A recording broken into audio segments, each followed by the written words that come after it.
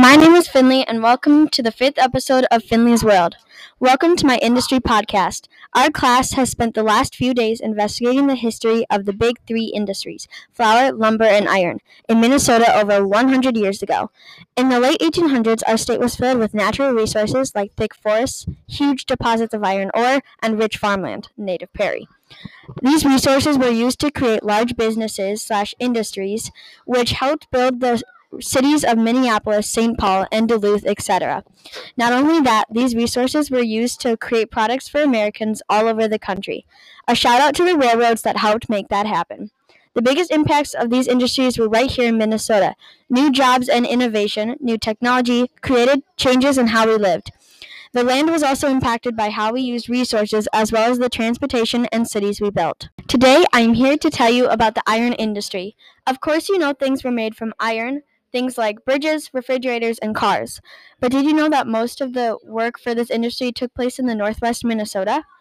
We got resources from the Vermilion, the Mesabi Range, and the Kakuna Range. This type of work required people with specific skills to work long hours. Often mine laborers were the people working in this industry. They needed to be able to work for long hours, do dangerous jobs, and not get paid as much. Norwegian immigrants got easier jobs with more pay, while Austria-Hungary people had to use the dynamite. Other cool things that I learned about the iron industry, our workers would get the iron, then dump all the dirt into Superior, and no one noticed it until the fish started to die. But probably the most important thing I learned about the iron range industry is the impact it had on life in Minnesota. Warning, not all impacts are positive.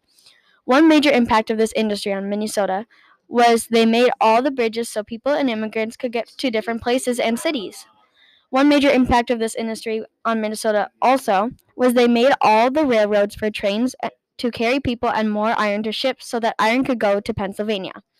And one major impact about this industry that had a negative impact on Minnesota was iron made cars which had oil and gas that made pollution, which wasn't that good. And now this is a quick interview with Phil, who works in the mines. Hi Phil, how are you? Hi, Finley. I just got out of my job. What do you do? I do underground mining. It is very dangerous and scary because I'm using dynamite and it could easily crumble and we could all die. Oh wow, that sounds scary.